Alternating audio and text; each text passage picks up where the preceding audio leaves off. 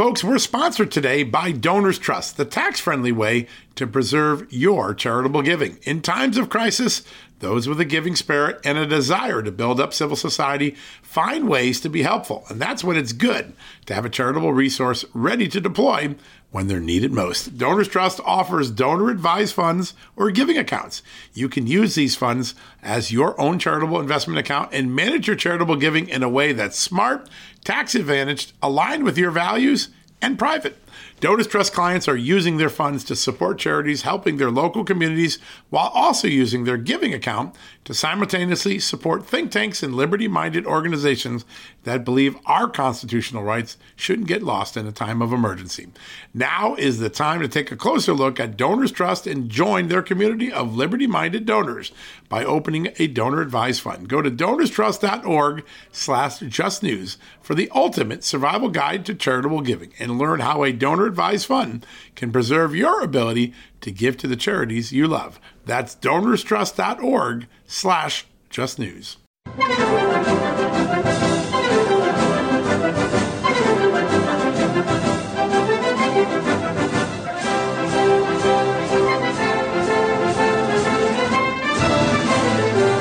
Hello, ladies. Hello, gentlemen. This is the Victor Davis Hanson Show. I am Jack Fowler, the man lucky enough to be the host and to talk twice a week with the star. That is Victor Davis Hanson, who is the Martin and Ely Anderson Senior Fellow at the Hoover Institution and the Wayne and Marcia Buskey Distinguished Fellow in History at Hillsdale College, where Victor is right this very moment, part of his annual doings at Hillsdale, where he will be giving lectures and the like. Lucky you, Victor. Lucky those who you lecture to.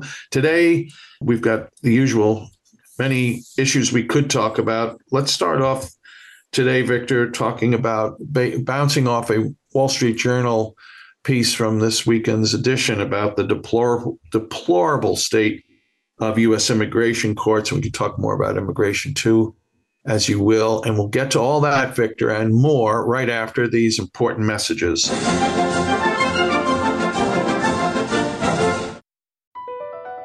Across America, BP supports more than 275,000 jobs to keep energy flowing.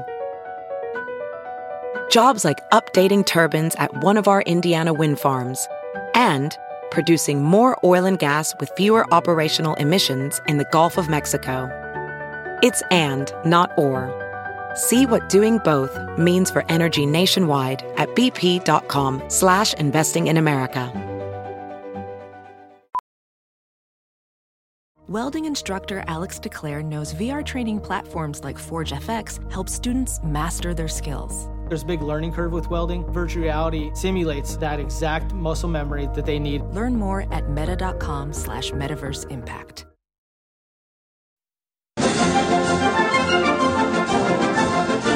We're back with the Victor Davis Hanson Show.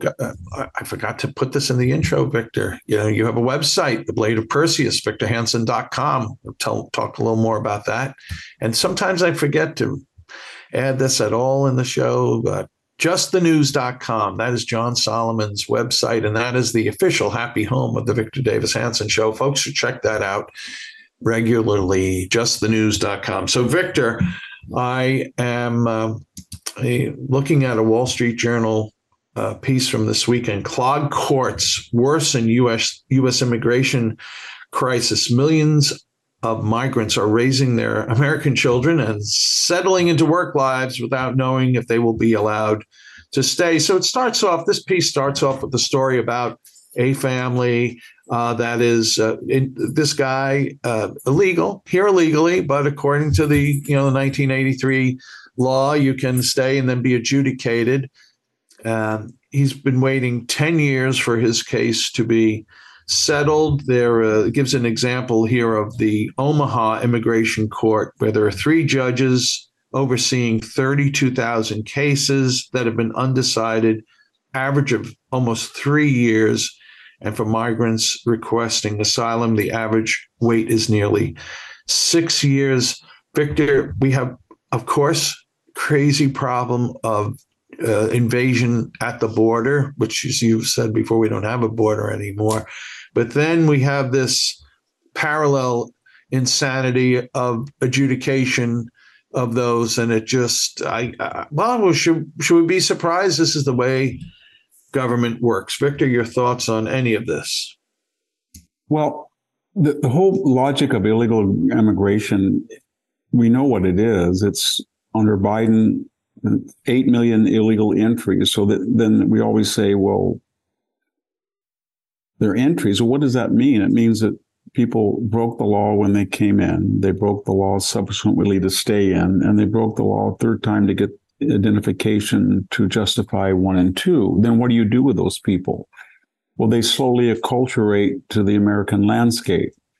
And it's 2, 3 years, 4 years, 6 years, 8 years. And then if you come in and you say, your parents came in illegally, they are here illegally, that's not fair to people who came legally, then the whole machinery of the left says that you're trying to send people back to Mexico, which you are.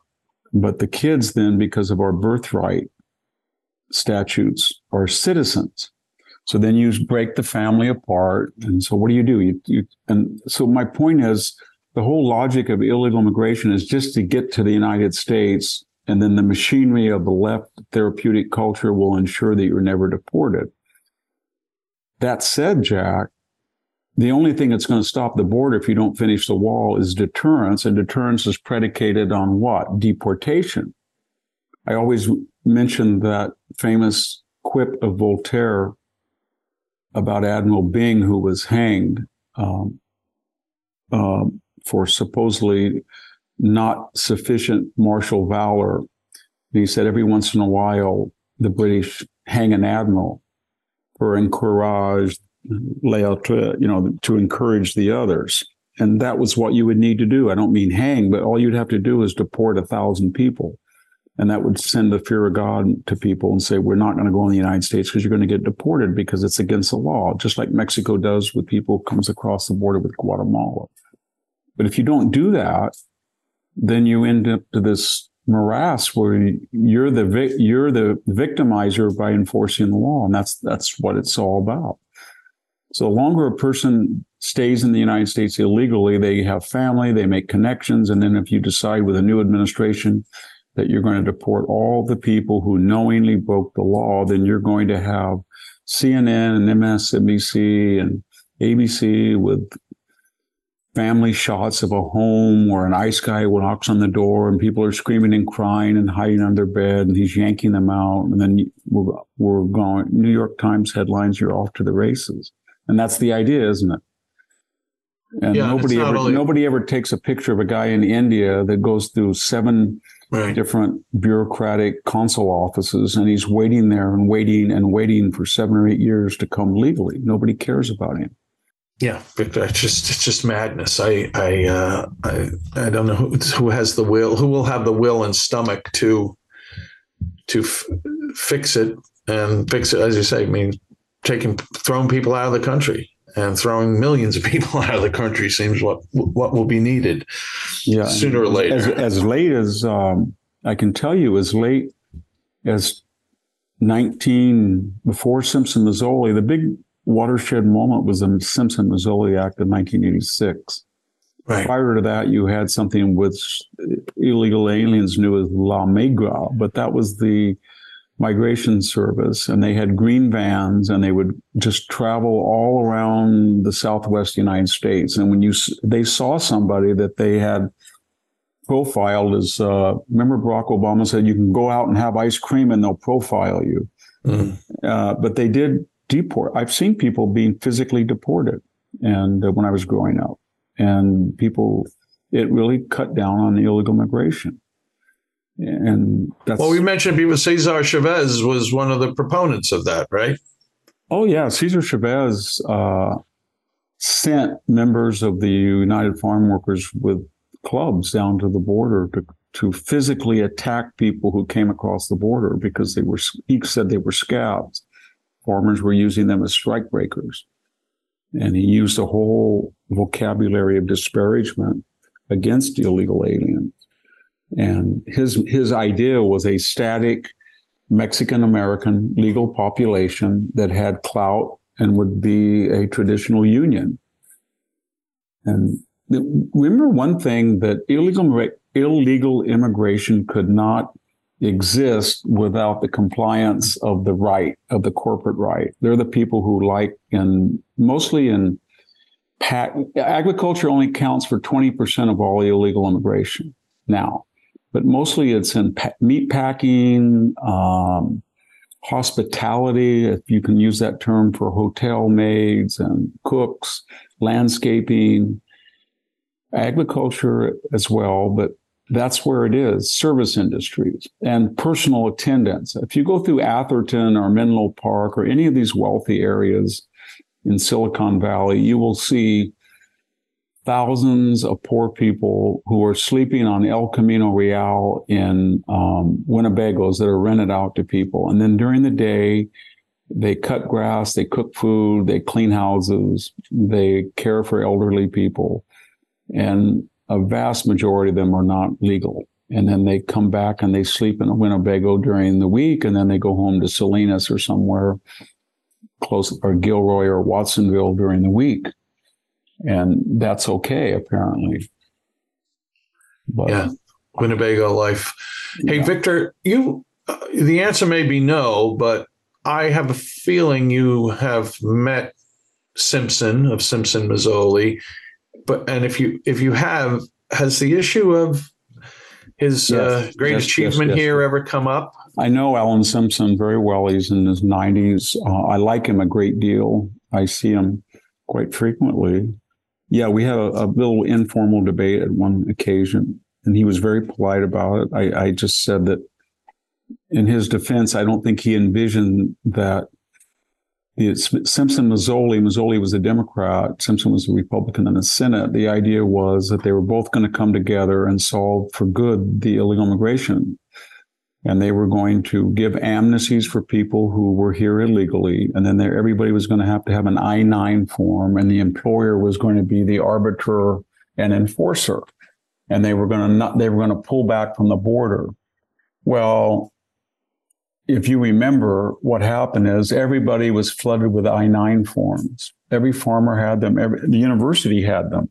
Everybody had them. And they were all, not all, but many of them were phony.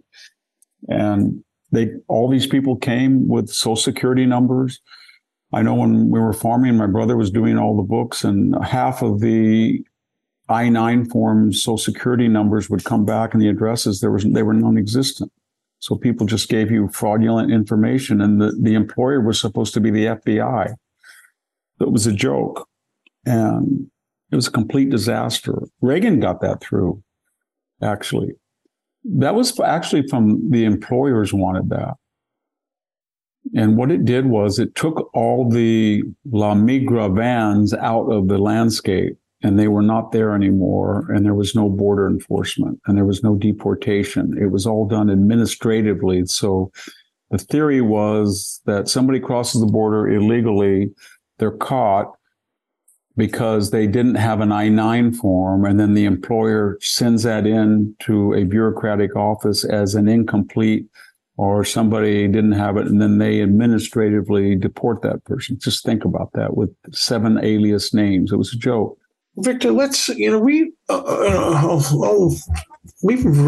rarely talked about the jurisprudence related to January the 6th. And Julie Kelly, who's a friend of both of ours, Julie's now writing on Substack. She had been writing for American Greatness for a while. Prior to that, she had written for a while a National Review, political, also science. She's very good on skullduggery and the sciences. But she's been the person focusing on what's happened in the courts in Washington for the folks who've been arrested related to January 6th. And she has a piece on her Substack. It's titled Florida Grandmas, Obstructionists and Fence Shakers, America's New Terrorists. And this is a case of one person named Connie Meggs, and she's been sentenced by Judge Amit Mehta. He's one of the federal judges overseeing these cases.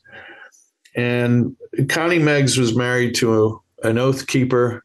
She was in the Capitol for 20 minutes, did not engage in any violence, but nevertheless was arrested after. I think she's from Florida, so she's already spent 45 days in a Florida jail, and she was denied release after her February 2021 arrest. That was followed, though, by 2.5 years on home detention wearing an ankle monitor. And I'll be finished in a second here, folks. So that she, at her sentencing, she read a lengthy letter of apology. She sobbed. She said she, according to Julie, angrily blamed her husband for choosing the Oath Keepers over their family. She says, "I'm a good person." Meg's told Meta as her son and grandchildren broke down in the gallery, "Please don't take their mother and grandmother away from them." But the judge, who seems to be, this is the point I'm stressing here, the overly punitive nature of many of these prison sentences. The Department of Justice still wanted this lady put away for 10 years, and the judge said no. But then he still said that she was part of this broader context. If she wouldn't have been there, then this terrible event, which I'm not in his words, but essentially one of the most calamitous events in American history, changed the fabric of America. This is the judge. Said, too bad, you're going to have to go away anyway, and sentencing her to an additional 15 months in jail. So grandmother walked in the Capitol, 20 minutes, no violence. Not saying that anyone who broke a law, Victor, shouldn't have to pay whatever, but this seems excessive, as do many of these sentences. Yeah, so what you're talking about is grandmother goes in the Capitol on January 6th. She shouldn't have done that. She walks around peacefully for 20 minutes, and now she's, after being in jail for how many days? 45 days? 45 days jail, 2.5 years home arrest, ankle. And she's ankle. 2.5 years home arrest with ankle. Now she's got another 15 months. And we've got, in 2020, we have 120 days of continual riot and insurrection, $2 billion in property damage, 35 to 40 people killed, 1,500 police officers injured. And as far as iconic buildings that were violated, a police precinct they tried to torch it with the police inside. A federal courthouse was attacked and torched. They torched the historic St. John's Episcopal Church across from the White House. They tried to storm the White House grounds and sent Trump and his family, at least his wife and son, into a bunker. Almost all of those 14,000 arrests were dismissed because that was for a higher cause. We had Kamala Harris promising to bail out people. Remember that? And then she was on CNN and she said, these riots will not stop, nor should they stop. They're going to go all the way to Election Day. And then you had Molly Ball in Time magazine when she had, the cabal and the conspiracy bragging about how the left outsmarted the right, and they used Silicon Valley money, they got corporate, and one of the modulations they used, she said they were able to talk to Antifa and BLM and accelerate or decelerate the protest, depending on the political necessity. And then she said, if Joe Biden had lost, they were ready to ramp it up on the street. Okay, keep all that in mind. And this grandmother now is going to be in jail for 15 months. And did she torch anything? Did she break anything? No, she committed a likely misdemeanor. That is, she walked through an open door into the Capitol. And we talked about Ashley Babbitt, 14-year military veteran, goes through a broken window. She shouldn't have done that. And she's executed, or she's shot while unarmed by an officer whose identification is not released for 6 months. Essentially. And then we're told that 5 other people, police officers, died on January 6th because Joe Biden counts people who in the next 9 months committed suicide for various reasons as victims. And then we got the lie about Officer Sicknick that was killed violently. He died the next day of a stroke. And the only person who died on January 6th was a 105-pound 14-year-old military victim for the crime of entering a broken window. And we had another protester that may or may not have been killed by the rush of people, or who knows. But of the 5 people that were dead, all but one was Trump supporters. And then we were called an insurrection. I've never heard of an insurrection where people go inside the Capitol and they can't find one firearm in any of the people they arrested. They found some people that had a firearm in their car locked away. But on any given day, if you go through Washington, you round up 100 people, you're going to find some firearm. But they didn't in the Capitol.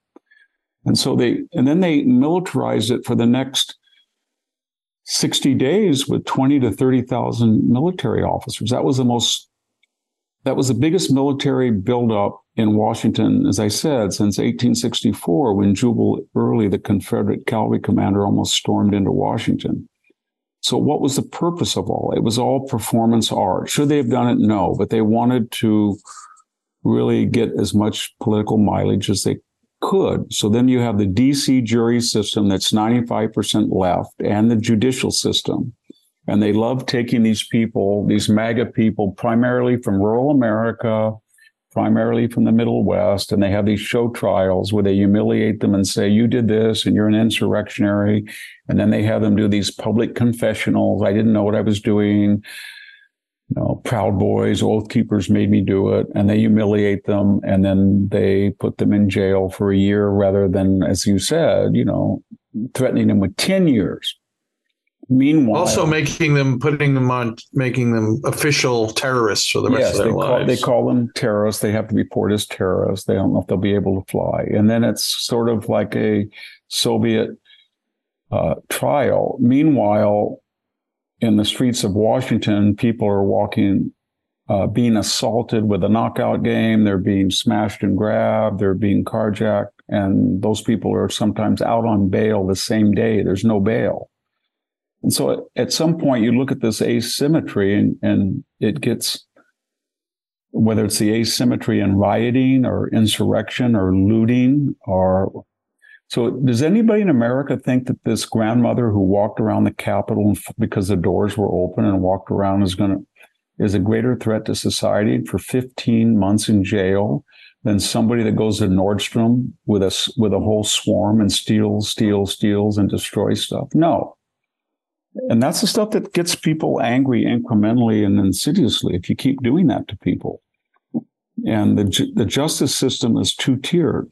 And we used to use that term to say it was for wealthy white people who were connected and they didn't have to pay the price. Is that still true? Absolutely. That's Hunter Biden, right? But there's a bookend to Hunter Biden, and that is it's prejudicial to the deplorables, the irredeemables, the chumps, the dregs, the clingers, the people of the white working class that have no rubric, no cachet, no name. And so they fit that stereotype of the bicoastal left, and they unleash the whole powers of the judicial system against them. And there's nothing you can do really with that.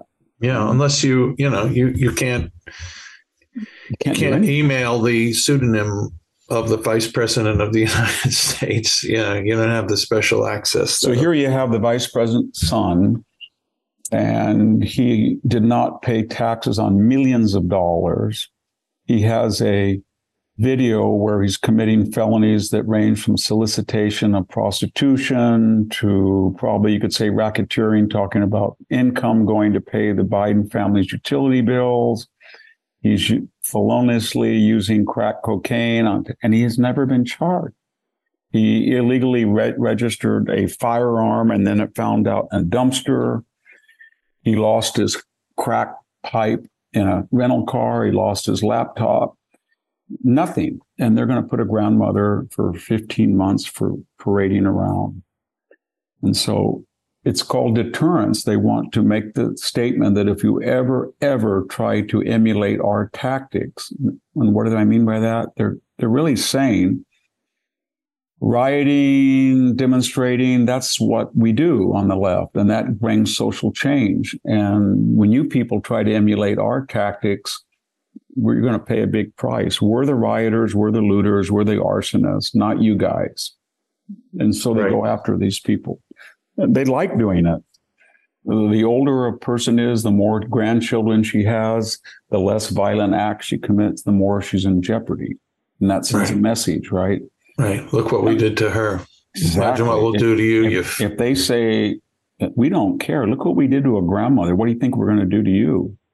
And believe me, they won't have anybody wanting to demonstrate anywhere near the Capitol because they'll end up destroyed. We're not even talking about the people who, of all these thousands of arrests, plea bargained, and some of the plea bargains, they can never fly on a plane again. And they can't, they're ruined. And so that's what they do. It's not like this grandmother went into downtown Washington and that free place and then carved out, an area of downtown Washington, D.C., right outside the St. Regent's Hotel and said, this is my property. I'm taking it over from the city. And then the city said, oh, that's so wonderful. And we're going to make it institutionalize that by making a kind of monument, which they did. Or the Chaz or parcel in downtown Seattle. But they keep pushing the envelope. I don't know where it all ends. Yeah. They keep trying to accelerate the asymmetry. The same Justice Department that wanted this lady put away for 10 years, that's what they had requested, is the same Justice Department that wanted to ruin her life. The same Justice Department want to let Hunter Biden off with, I don't even know if you call it a spanking.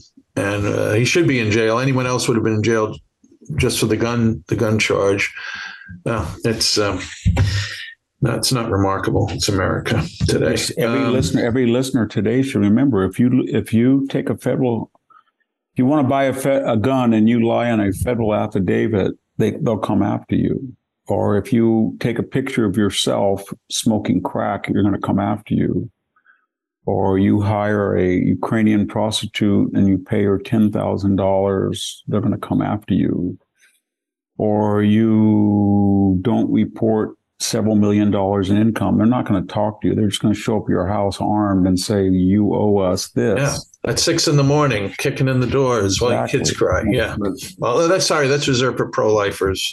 And what's really bad about all this, and then we go all over the world and give these sanctimonious lectures about how we're morally superior to all these other societies because we follow the rule of law, we're transparent, we have equal application of justice. This is all new. I mean, there were elements in American history where they did stuff like this, but this started under Obama when he politicized the DOJ and the left saw that they could gain political traction outside of elections by weaponizing the administrative state, CIA, FBI.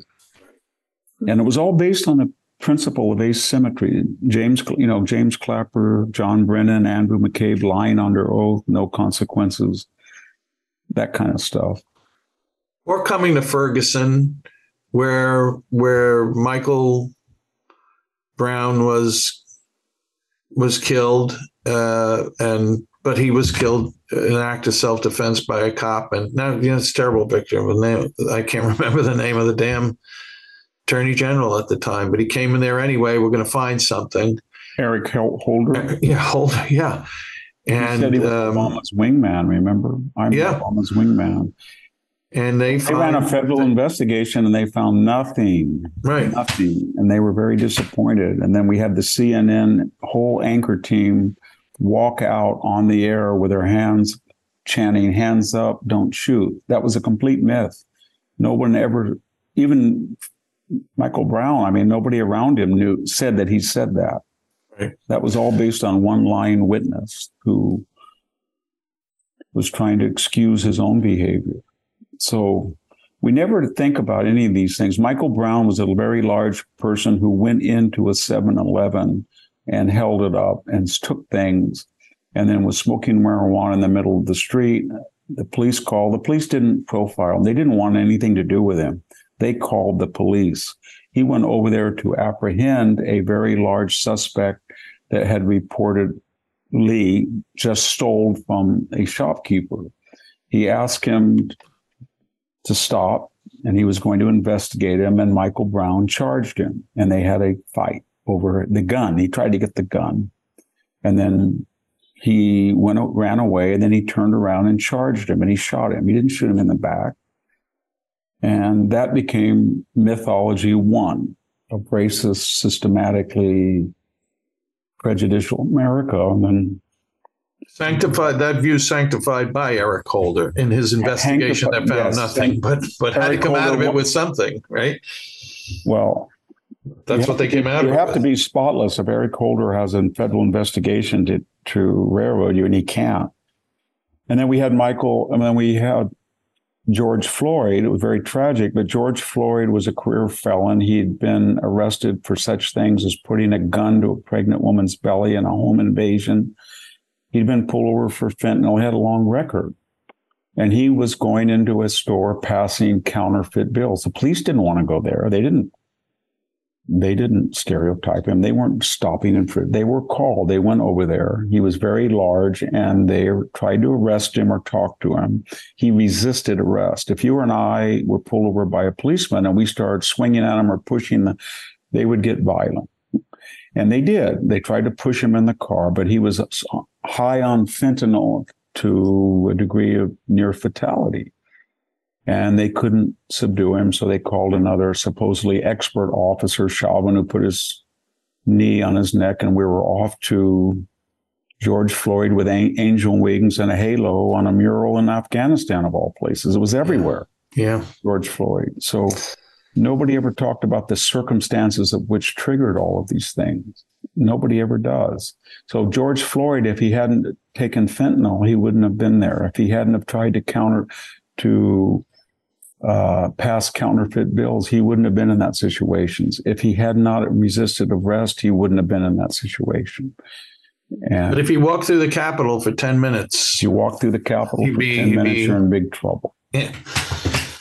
So that is nobody wants to talk about it. It's a taboo subject, just like, I said that the other day, and I think it was very controversial. But when you look at the videos of the smash and grab at Nordstrom's in Torrance or Emeryville, it's primarily Black teens, primarily males, but not all. In California, the Black population, we know this because of the repertory committee that's trying to get reparations, which is itself a disconnect. So here you're trying to get reparations from a state that was never slave, had no Jim Crow, and is multiracial, and 27% of the population was not born in the United States, and yet you're going to hold them accountable, even though you haven't been a slave, and your so-called people, I only use that term because everybody uses the collective now on the left, but your people have not been a slave in 6th generation, nor can you find anybody in California that was ever a slave owner. But if you could, it would be 6 generations ago. And why all this is happening, a demographic that makes up about 1% of the population, that would be Black young males of the 3% of Blacks that reside in California. So it's probably about 1%. Are committing these violent crimes at numbers that are 6, 7, 8 times their demographic. Right. And no one is talking about it. Not the Reparations Committee, nobody. And the Reparations Committee is self-appointed that they're the spokesman for the entire Black community of California. If they want to take in that role, it's a double-edged role. Yeah. So maybe there should be a small business reparations committee. I don't know, but if I was stupid enough to say that I speak for white people, then I'm going to have to defend the criminality in Silicon Valley. So I'm not going to do that. Right. And so, but once you become a spokesman collectively and you just erase from the equation individual behavior, but it's all collective behavior, then you're responsible. And so that's the story. And no one wants to talk about that. How can you be talking about reparations when the people that you include in your collective are committing violent crimes at an astonishing rate at 6 to 7 to 8 times their numbers in the general population? No one's doing anything about it. And then if it's not a legal matter or it's not a moral matter, it's a practical matter. How are you going to convince the state of California when a shopkeeper in Nordstrom is terrified when 50 young black males come in and loot the store, and they have done that 4 or 5 times in other locations, and then you turn on the television and their representatives say that you, the taxpayer, owe each of us $1 million. It's not a practical argument. It's not going to work. And that's the tragedy of it. Yeah. And so more people have to speak up about that. Victor, I think the last person born in slavery and born as a child died in, I'm looking this up right now, Peter Mills, who died in Maryland in 1972, at the age of roughly 110, is a far cry for people to make a claim on what Peter Mills went through, that they should have a couple $1 million put in their pockets. We talk about reparations. The arguments are so bizarre. I mean, you got 27% of the population of California wasn't even here. Right. And California had that fight when it got statehood, and it was that discussion during the gold rush, 1849 and 50. There were Southerners who came to California hoping that they could persuade the powers that be to join as a slave state, and it had no traction at all. It was very clear from the beginning that it was going to be a Northern United affiliated state. Right. And there was no Jim Crow. We talked about there were zoning laws, but that was applicable to everybody.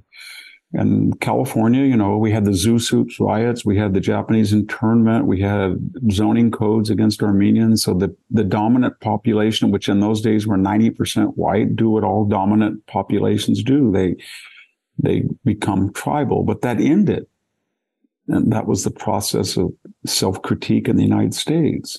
Yeah. And so it's just not, it's not going to work. And the more that it's pushed, the more that this reparations is pushed, or the more there's asymmetry in the application of justice, the less people have confidence in the law.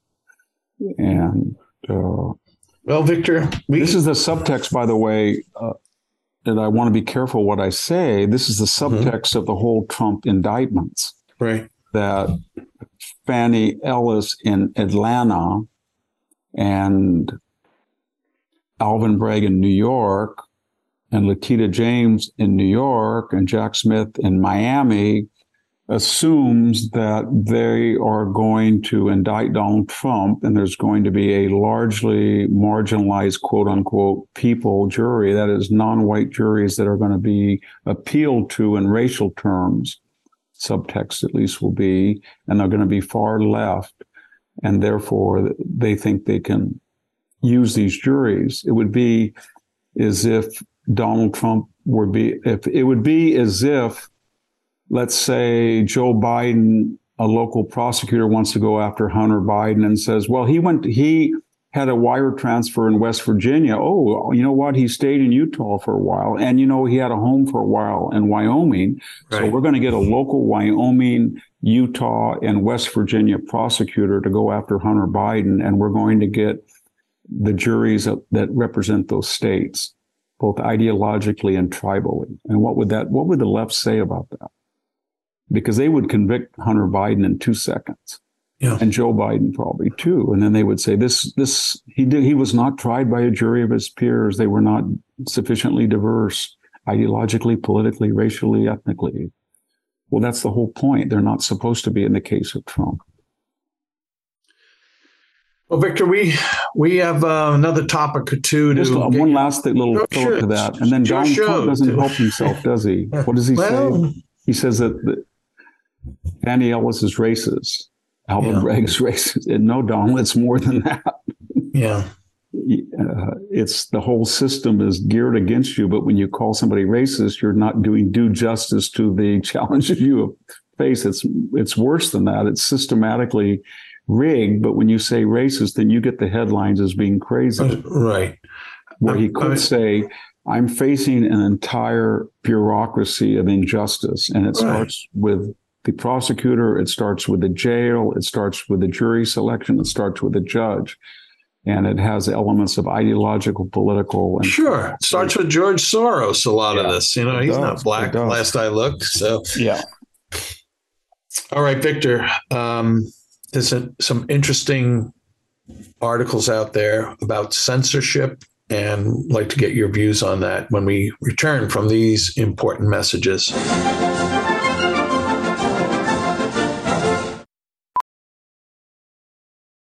Professional welder Shayna Ford used VR training developed by ForgeFX to hone her skills as a welder. The more time that you spend practicing it, that's what separates a good welder from a great welder. VR training can help students like Shayna repeatedly practice specific skills. Virtual reality definitely helps because the more muscle memory that you have, the smoother your weld is. Explore more stories like Shayna's at meta.com/metaverseimpact.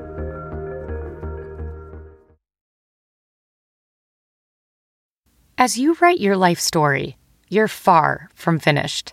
Are you looking to close the book on your job? Maybe turn a page in your career? Be continued at the Georgetown University School of Continuing Studies. Our professional master's degrees and certificates are designed to meet you where you are and take you where you want to go. At Georgetown SCS, the learning never stops, and neither do you. Write your next chapter. Be continued at scs.georgetown.edu/podcast.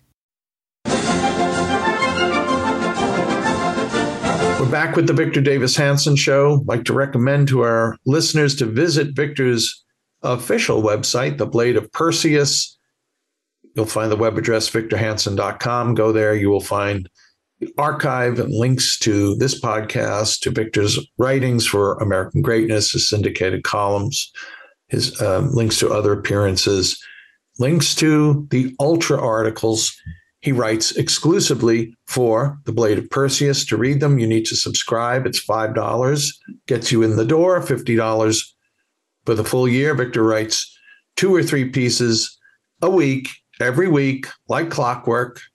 Victor takes no vacations from writing, and it's a ton of material collectively over a year. So if you're a fan of Victor's writings, you really need to be subscribing. But visit The Blade of Perseus, and you can sign up also for the email that goes out weekly.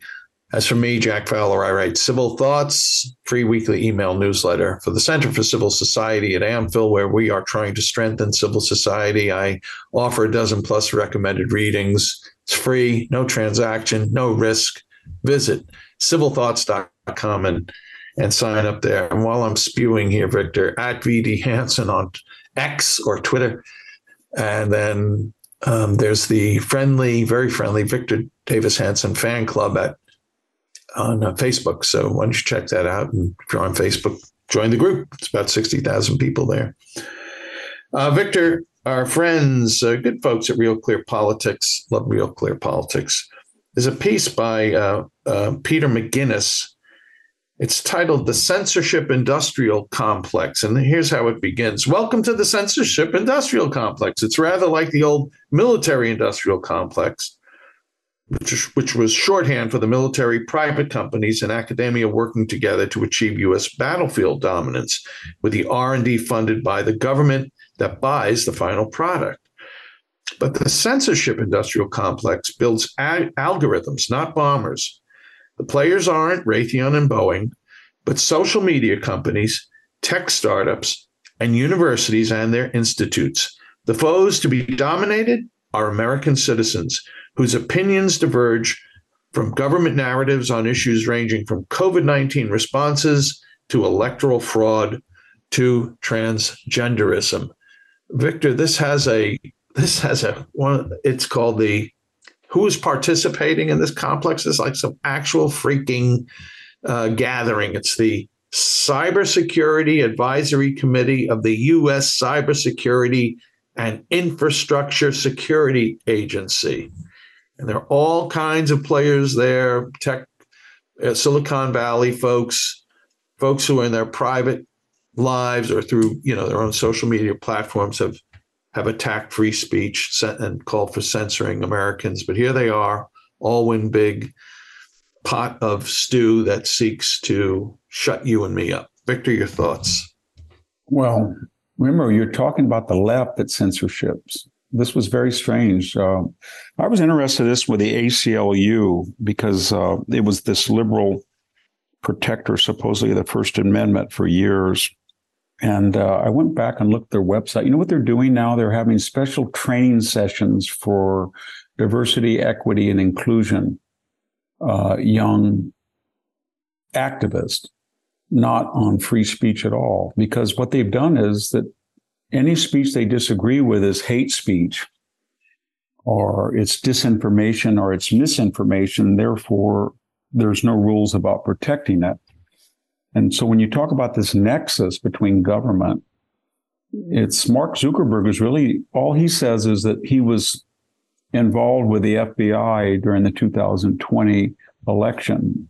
So we don't have the whole details like we do with Twitter, where they paid $3 million to hire them as a private contractor to censor the news. Remember, 11 FBI agents were on assignment at Twitter to go through the news. Twitter itself wasn't saying that we're going to suppress news that the vaccination had deleterious side effects on particular age groups, or that Hunter Biden's laptop was genuine. That came from the FBI. The FBI had that laptop, to take an example. They had it for a year, and they knew it was genuine, and they knew it was incriminating, and they knew the left wanted, i.e. their boss, the left, and Joe Biden was running for office, and he was going to come on an upcoming debate. He was going to be asked by it. So they got Anthony Blinken, called Mike Morrell, the CIA. He got 51 people to say that it was Russian disinformation. That's what Joe Biden said in the debate. And these are just not academic matters. There was a poll, albeit a conservative one, that people said that made a change in their vote. So you had 11 FBI agents, and then they all rotate into Twitter and Facebook when they retire. So the question I don't quite understand is, there is a culture at the FBI and the CIA and the DOJ and the IRS, and it's right below the political appointees. And we focus on the political appointees, but the foot soldiers, when did they become so progressively left-wing? Are they just emulating their superiors that get in there? But they're all left-wing agencies now. Right. They're in the business of working with Silicon Valley, where all the money is, because they think they're going to retire or get jobs there. Mm-hmm. Of suppressing any speech that Silicon Valley doesn't want. And sometimes it's in the theater to observe. So if you say that Hunter laptop is disinformation, what does that really mean? That the New York Post transcripts of the laptop, or the laptop repairman who has it, and the FBI, what does it mean? It means this: that a bunch of Russians created a laptop. They had a spy, maybe a Ukrainian prostitute or something, and she took a picture of that laptop. They took it back to Moscow. They got one just like it. And then they doctored all these pictures of Hunter, and they put them on it. And then they were so clever, they knew about Tony Bobolinsky. They knew the names of all the Biden people, and they created a whole volume or corpus of emails. And they did it so well that when Hunter was asked, he wouldn't say yes or no, because they were such great forgers that Hunter himself didn't know. That's what they asked us to believe right before the election, the FBI, and by association, the left. And it was absurd. And yet people believed it. And it made a difference. So I guess what I'm trying to say is, I don't understand what the purpose is. You got all of these people that go into these agencies, and apparently most of them are apolitical, but they see that the hierarchy, the Robert Muellers, the James Comeys, the Andrew McCabe's, the John Brennans, the James Clappers, the Anthony Fauci's, the Francis Collins, they're all sort of left-wing apparat, I guess. And then they make the necessary adjustments for promotion, and they get acculturated into that. And then part of that cargo is that you're going to censor speech or fire people who say things that are against the narrative. And what is the narrative? What's the common theme between the vaccinations and the laptop or Russian collusion? It's whatever narrative a particular ideology thinks is very important. Right. Victor, if I may, I'm more fearful for these agencies you just listed, and you've talked at length other podcasts about the military, where clearly the 4 stars and all the generals, et cetera, have so bought in for career purposes, get that pot of gold at the end, that they play these woke games, but gave a lot of trust still in some of the lower ranks. But relative, comparing, maybe it's unfair to compare the military to these agencies, but I just get the sense that the agencies are much more, it's part of the culture. You're not getting someone to go in there to be, a patriot, like the old days when the FBI was filled with guys from. Your point is that a person who is a young hipster, thinks, well, I want to get into the FBI, or I want to get in the DOJ, or I want to get in the CIA, or I want to go to the the NSA, or whatever. It's because I have been taught by my history political science professor the United States is bad, and I want. Are Hillsdale graduates going to want to go to the FBI? I can see them. Hillsdale graduates used to want to go to the FBI, but would they like to go to the new FBI? I've had a lot of former students of various ideologies that work for the FBI. I don't know what their politics now are, but it used to be that conservative students wanted to because they felt they were patriotic organizations. Yeah. That's what's very funny, though, now is how the left took over these institutions. We understood they took over K through 12, academia, professional sports, entertainment, foundations, but we didn't really think they took over these other law enforcements, which they hated, they despised. They turned off the TV in the 60s when the FBI came on Sunday nights. Right. They hated the Pentagon. Hated Herbert Hoover. Every cartoon they did was a fat Pentagon. So why did they, when they got over, how did they take them over? And I think it was because they realized that if you really wanted power in this country, then you have to go with people who have the guns, and those are the security, the intelligence, and the military organizations. And one of the ways they took them over is they gave them in Congress, the Elizabeth Warrens of the world, the Bernie Sanders of the world. They used to go after those generals. They went after FBI people. They hunted out conflicts of interest. If you were a 4-star general and you went and worked for Lockheed when you retired, and then you came back and you wanted a civilian post, they just grilled the hell out of you. You were part of big military profiteering. And now, if you go before Congress and they look at your resume and you were stalwart in your promotion of diversity, equity, inclusion, or you can say that when you were a brigade commander and you promoted 5 transgendered soldiers or whatever it is, they're going to give you a complete pass on profiteering. If you're known as an officer of the left, when you go back to the private sector, so you get this Orwellian. This is Orwellian, and that is you get somebody like Lloyd Austin, who went out of the military and made millions as a Raytheon lobbyist / board member. And then during the woke period, he comes back in as defense secretary and he starts grilling people or, parading virtue signaling in congressional testimony that he's out to find white rage, white supremacy, white privilege. And then we know that he's going to go back to Raytheon when he gets done.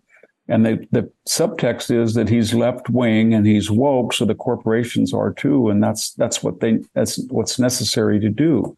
And we know Mark Milley will do the things that really bother Americans, like Mark Milley calling up his Chinese counterpart in the People's Liberation Army and saying, my commander in chief is crazy. If we ever get into a nuclear escalatory moment, I will inform you first that I will probably disobey an order. Right. Well, that's just a perfect recommendation to go up to Northrop or Dynamics when he gets out. So when that is known to generals or FBI people who want to go into Silicon Valley, how are you going to react when you're in your last years? If you're James Comey, he was a head counsel in between federal jobs for Lockheed. But when he goes out, is he going to follow the law and be dubbed a boring FBI conservative? No. He's going to be known as the guy that let Hillary erase 30,000 emails. Or he's going to be the guy who worked with Twitter to censor the laptop, or Andrew McCabe. And that means they're going to end up on CNN with consultantships. They're going to be into Silicon Valley board membership, that kind of stuff. Yeah. And they know that. And so if conservatives want to take back the culture, they have a real moral question, and that is, do they emulate the tactics of the people who stole those institutions, or do they just dismantle them and start over again? And that's a larger question that we've asked before, is if when you take power, are you going to say, we play by the Marquess of Queensberry rules and we're not ever going to politicize the system the way they did? Right. Or you're going to say, you know what, I'm not done with the Bidens. And they're all guilty of extortion and bribery and in some ways treason. I'm going to try the SOBs even when they're a private citizen, if nothing other than to show you that you tried an ex-president when he was a citizen. And then the left will say, well, if we do that, we're going to be in tit for tat and we're a third world country. Yes, we started it. Right. And so that's hard to know whether you're going to be New Testament or Old Testament. Right. We store a balance or back to normal. Well, where you are right now, Victor, and let's accept that much of this madness that's in America has emanated from universities, and the universities themselves have been the march through the institution of the universities has been, 80 years, 90 years. Bill Buckley wrote God, Man, Yale 70 plus years ago. So this is nothing new. But do you build the new university? Do you build more Hillsdales, or do you like look at what DeSantis is doing in Florida with that new college, with the energy, et cetera, that it takes to I don't think they're mutually compatible. You can have a new college in Florida. You can have University of Austin. You can have another Hillsdale campus. You can make all of these conservative alternatives. Right. But what it means is that all those centuries of well-meaning people, and they were well-meaning. I remember when I was a student at Stanford, it was liberal, yes. But in the classics department, we had European philologists. And I probably was the only conservative there, but they used to kid about it. But they never, ever used that against me. Right. And they were professionals. And I think the universities were that way. So now the question is, you just turn over the Rockefeller Foundation. You think the Rockefeller or the Ford Foundation, they dwarf, as I said earlier, conservative. You think we just turn them over and we make new ones? Or who said it's theirs? Right. When we had this Judge Duncan shouted down the law school, right? Right. And the protesters had signs like, I hope your daughters are raped.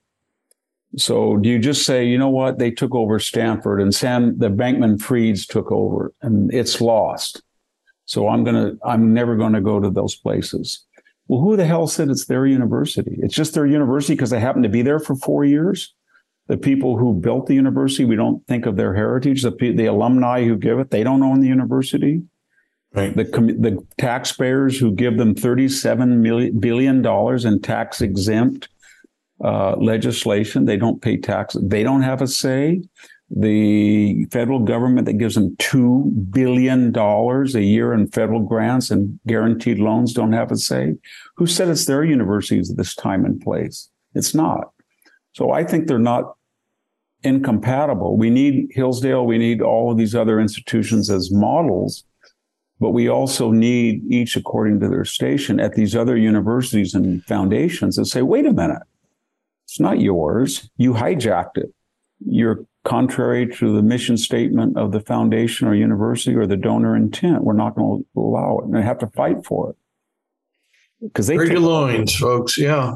So don't give up on them. Yeah. And There's ways to fight. I think one of the ways is if you get a Republican president and a Republican Senate and a Republican House, the Department of Education should call all these grandees in from Harvard, Yale, Stanford, Princeton and say, look, you don't follow the Bill of Rights. You don't allow free speech. You have segregated dorms, which is contrary to the Constitution, Civil Rights Act of 1964. You have segregated theme houses. You have segregated graduations. You have segregated safe spaces. You don't give due process to students when they're accused of sexual harassment. Okay, and you have admissions policies that are contrary to the Constitution because you're using race as a exclusionary criteria. So here's what we're going to do. We're going to give you 6 months. And when we meet next time in session, we're going to do the following. We're going to start taxing all of your endowments, all of them. So if you're Stanford and you have $37 billion and you're getting $2.5 billion that pays maybe 40% of your budget, I'm sorry, but you're going to have to give half of that $2.5 million back to us. And then they're not going to have enough money for the diversity, equity, inclusion, 88 czars, or the 15,000 administrative staff they have that's almost as large as their total student body, graduate and undergraduate. And then you're going to tell them, in addition to that, we're not going to give you any federally backed student loans. We know you don't really need them because you don't allow Hillsdale to do that, and they seem to be doing just fine. So here's the deal. You're going to have to back your own loans with your $37 billion. And the moral hazard is going to shift. So if you want to offer all of these therapeutic courses, that's fine with us. And if you want to have the average year of graduation time spent to graduate go from 4 to 6 years, that's fine with us too. But you're going to pay for it. And we're going to have truth in lending legislation. You know, I just bought a car and I had to sign about 27 pages of truth in lending about the car. But we don't do that to students. But you're going to have to, from now on, tell students, this is the average number of years it's going to take to graduate from our school. This is the amount of money you're going to pay with interest for tuition. And this is the job market for each major that you take. This is what you're going to tell every 18-year-old. See if you like it. And then we're going to say to them, your schools of education have done a lot of damage, but we're going to do this. We're going to tell every high school, and we're going to have national legislation, and we're going to urge it at the state level that you can teach high school or in the public schools without a teaching credential if you have a 1-year MA. So just get a BA, and then don't go over to the indoctrination school, but get another year of math or biology or French, and that'll give you complete qualifications, just like you were at a community college. How absurd you can teach at a community college without a teaching credential if you have an MA, but you can't teach a senior in high school. If you just had 3 or 4 of those reforms and you called those guys in, they would shriek to high heaven, but they would act very quickly. And that's what they need to do very quickly. They could do it. I think during the 2017 heyday, when Trump came in, he had the Senate and House. And if you remember, the House Republicans passed that tax reform. And one of the tax reforms is that state and local taxes could not be exempt if they were over $10,000. I really got hurt on that. Right. A lot of people did. Me too. You did too. Everybody did. But it was considered untouchable, and they did it. And now it's just institutionalized. Right. And they won't change it because the left knows that wealthy leftists don't look very good wanting a tax cut. Right. And that was the whole purpose of it. But if they can do that, they could tax endowments. There's this fight within philanthropy, Victor, as you know, and you serve on a board. Bradley is the money's there to give away. Is it there to give away, which kind of means give away now? There's this whole question of, should foundations sunset? Or for many, it's about we want to grow and there's this desire for permanence. And the desire for permanence kind of conflicts with the sense of charity and the immediacy of charity, charity in its broadest sense. So, Yeah, well, these colleges are we're getting just the point like the now, Ford. Yeah, I they thought I'd just never want to say balloon it, right? You know, I grew up in a family where my grandparents had never gone to college, of course, and that nobody did in that era. And so he mortgaged his farm to send his 3 daughters to mortgage it. Imagine in 1939 and 1940 to send them to Stanford University and then to get advanced degrees from there. And then he had a daughter who was terribly crippled, and he sent her to an industrial arts program at San Jose State so they would all have education, because that was the promise, that women that had education could be independent and they could help their husbands and they would be culturally enriched. This is what a farmer with just a high school degree believed in. Everybody was like that. That was the promise that, and then when we look at the engineering, we look at Stanford University's Silicon Valley Triangle, and we look at Terman and all of the great Stanford people who created that nexus between Silicon Valley and then the Stanford Department of Electrical Engineering, Computer Engineering. We look at all these people. The university was a wonderful place. And now they have taken it over, and it's an indoctrination, cultural revolutionary center. And their whole purpose is deductive. It's not to teach inductive thinking or empirical thinking.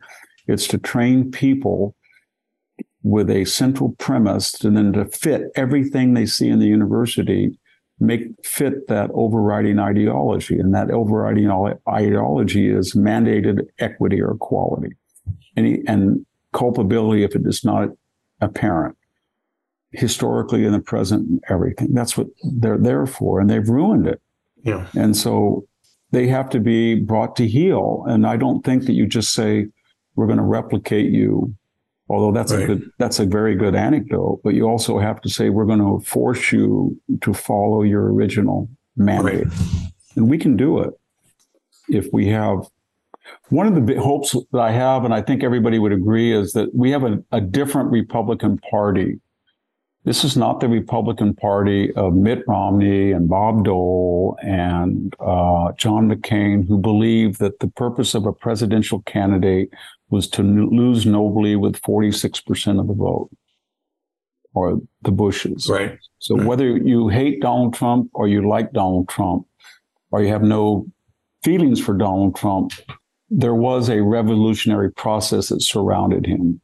And the irredeemables and the deplorables, I never thought in my lifetime, given the history of the Republican Party, that it would represent the working classes. But when I grew up, the only people in my town that were Republicans were on the golf course.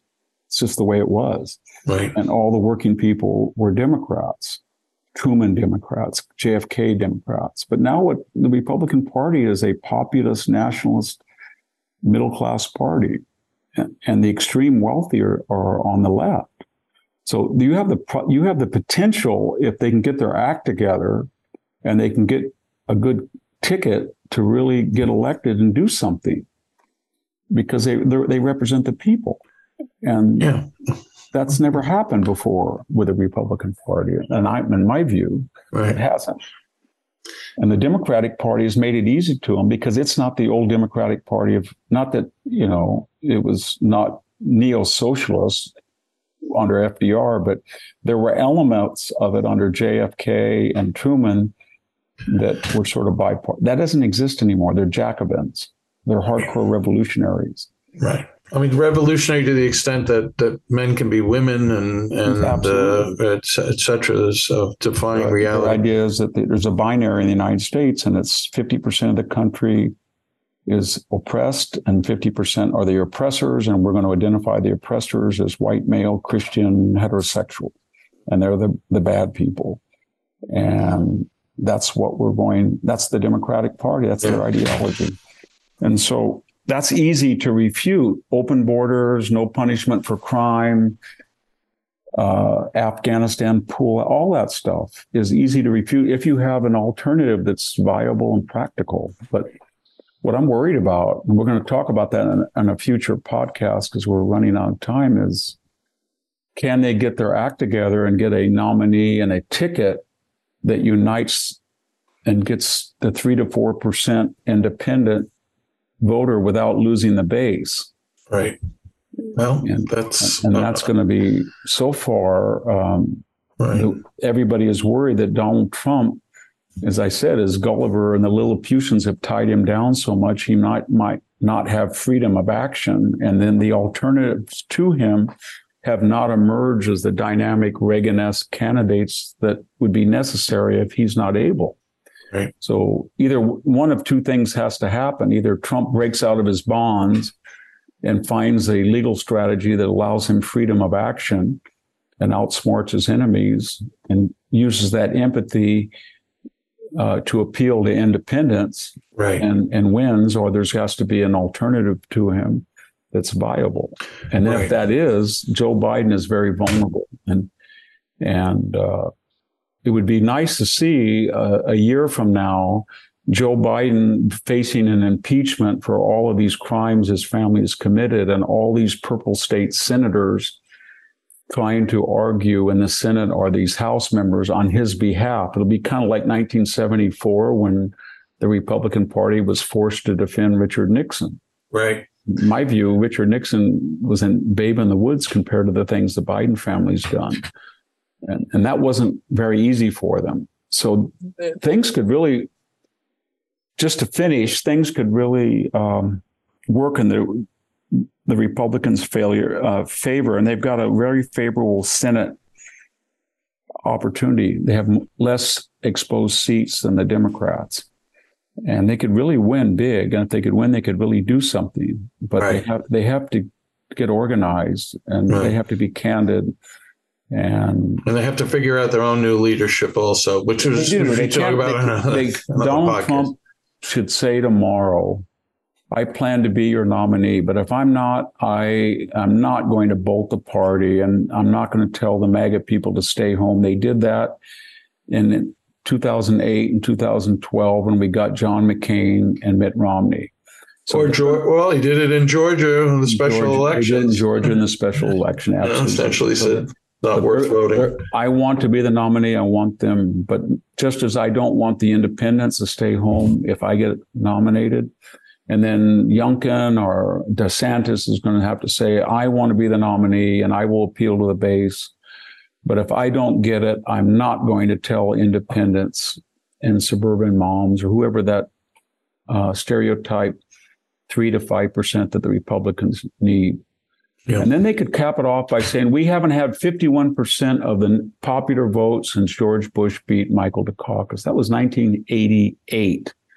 So we're now into we're at 35 years. We can't even get 51% of the vote. We've lost 7 out of the last 8 popular votes at the national level. So something's been wrong at the national level. Even though we won 1,400 seats, legislative governorships under Obama, he was a disaster for the Democratic Party. So they need to say something has been wrong at the national level. We have to unite around a really conservative candidate. And I think you could say that there's some conservative candidates out there. And with that. Okay. Now, Victor, we have to bring this. I know you're up at Hill, so you got to do some lecturing or whatever. But yes. But let's bring this to the finish line. We'll do that right after this final message.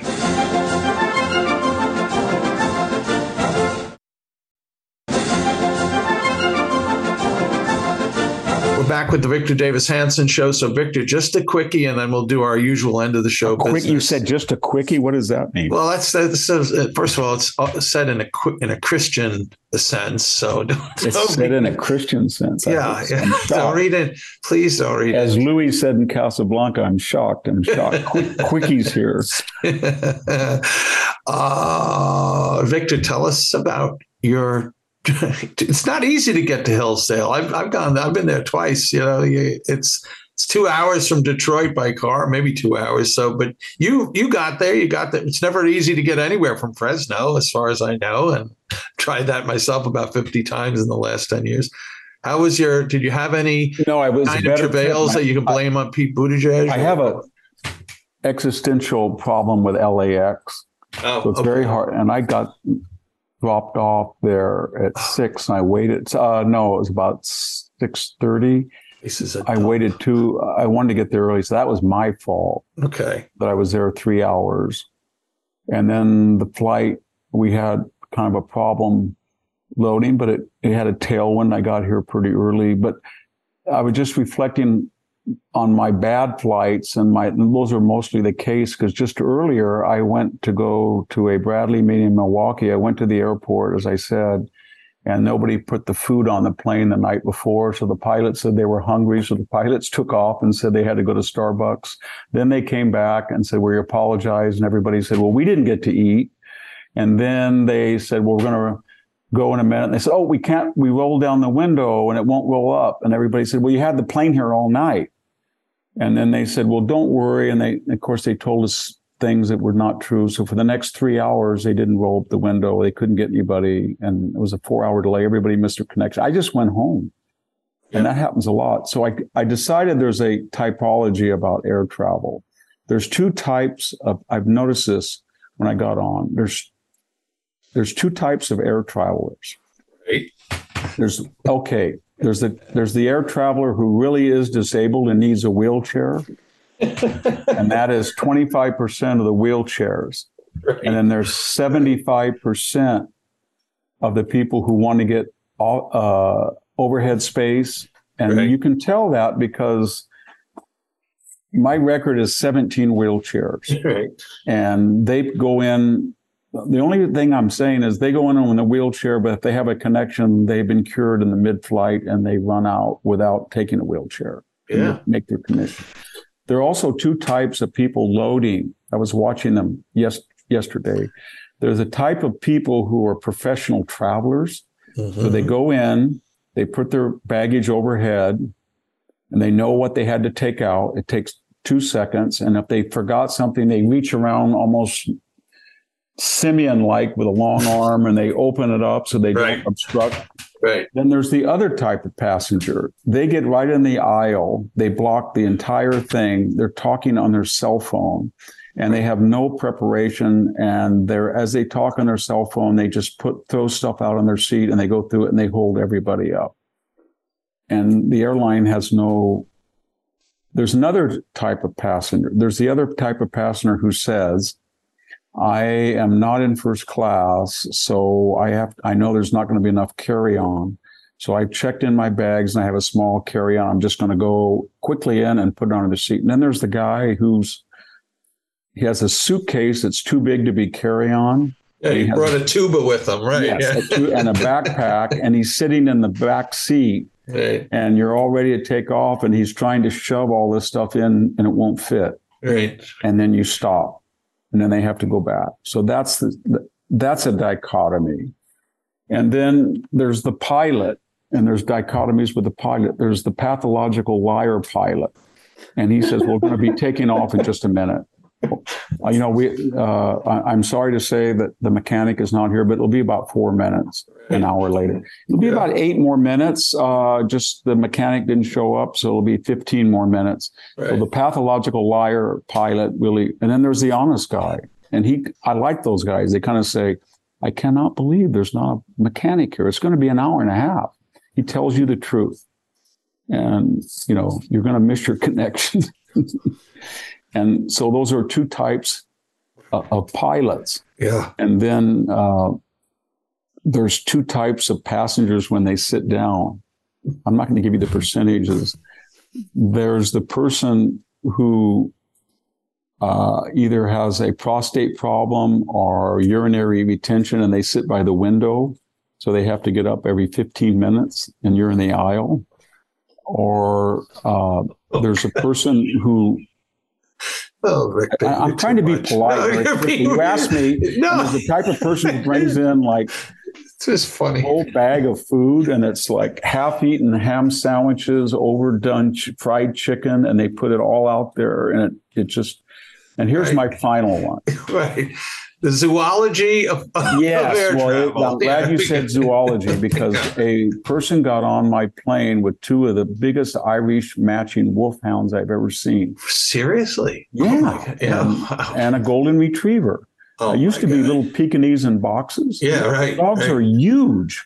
Yeah. And they go on the plane and they pass wind and they gnaw. And like 5 flights ago, a woman brought in a Springer Spaniel, and that dog licked my leg, my ankle the whole time. And you know what she said?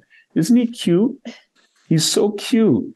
He really likes you. And I said, he's licking my leg. And she said, I know, he loves to do that. And I said very politely, would you mind if I licked his leg? And she got really upset about that. And you know what? I was complaining to, because I don't really complain at all. I just complained to an attendant. Just on the podcast. That's okay. Yes, I vent the podcast. But I said to a person in Chicago, I said, this is getting out of hand. And she said, well, at least they don't have a miniature horse. I said, what do you mean? She said, we've had a miniature horse on the plane as a pet. It was about the size of a wolf, a big dog. Yeah. They have all sorts of weird. I thought they didn't let, you know what they do it also? They put this thing, service dog. Right. And these 2 people that had these wolfhounds, service dog, they were perfectly fine. And you know what service dog means? I get tense on planes, so I don't believe in Valium. I believe in pets.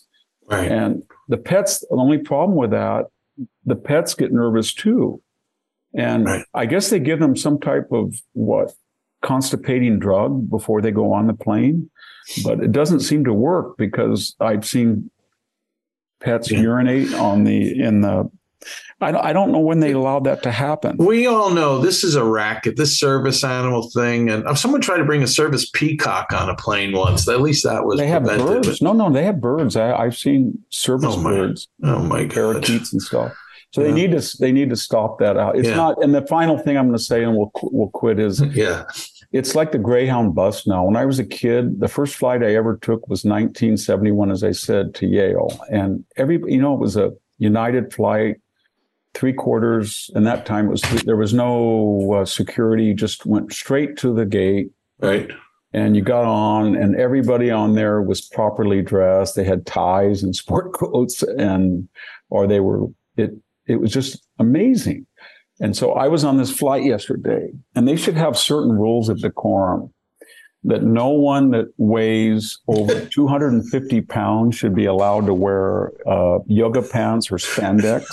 There must have been 10 people like that with no no cutoffs or anything, just skin tight women that weighed 250 to 300 in spandex. Oh, you could see Paris. Yeah. Okay. And then they shouldn't allow people to go in like they've just been running 5 miles in sweatpants, Yeah. They just come in there with sweatpants. They should allow people, they should at least say they have to wear some kind of socks. They just come in with thongs.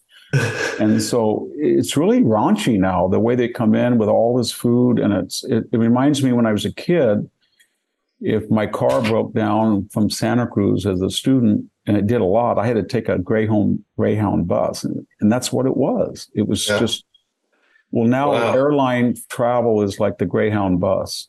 And it's too bad, but it's there's no rules or regulations.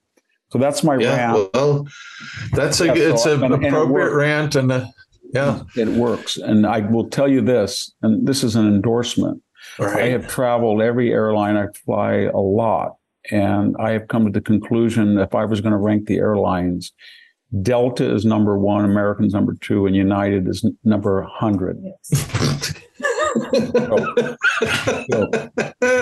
We will not be getting any advertising from United. No, which is fine. United is the flight that I waited 4 hours because there was one baggage carrier, one guy unloading the plane in Chicago. Then when we were ready to go, we got out in the plane and lightning hit. We all had to go back. And then we were finally leaving to Fresno 4 hours late, and they got over Denver and they said, we're sorry, we don't have enough fuel in the tank for this plane to get out of Fresno tomorrow. So we're just going to make a 5-minute detour to Denver right below us and fill up. And that was 4 hours. Gosh. And they lied. And every time I'm on United, it's a disaster. Lies. And every time I'm on Delta, it's only a semi-disaster. And it's tolerable. Yeah. And with that, we'll stop. All right. Okay, Victor, I recommend not getting on a plane in the next week. I know you're up at Hillsdale. I'm in Hillsdale. I have to get back. Yeah. Well, let me just read this as we thank our listeners. And here's one comment that I found on Victor's website, Blade of Perseus. It's from Anonymous, and it's I love the podcast, especially the part about the farmer. I think this is in reference to your recent discussion with Sammy about the health of farmers. I grew up on a ranch in Saskatchewan, Canada, and married a farmer rancher from Texas. That lifestyle was very difficult, built a lot of character and fortitude, having nothing but respect for the producers in our country and Canada. Grateful to be retired now, but more grateful for all the lessons and skills and strength I received from that life. Thank you for acknowledgement to our farmers. Thank you, Anonymous. Amen to that. There's no more noble people than farmers. Yeah. Victor, thanks for all the wisdom you shared today, and lucky kids up there, young men and women at Hillsdale. They're going to. It's a wonderful place, Hillsdale. I'm always happy to come here. Good. Well, thanks, Victor. Good talking to you. Thanks, folks, for listening, and we will be back soon with another episode of the Victor Davis Hanson Show. Bye-bye. Thank you very much.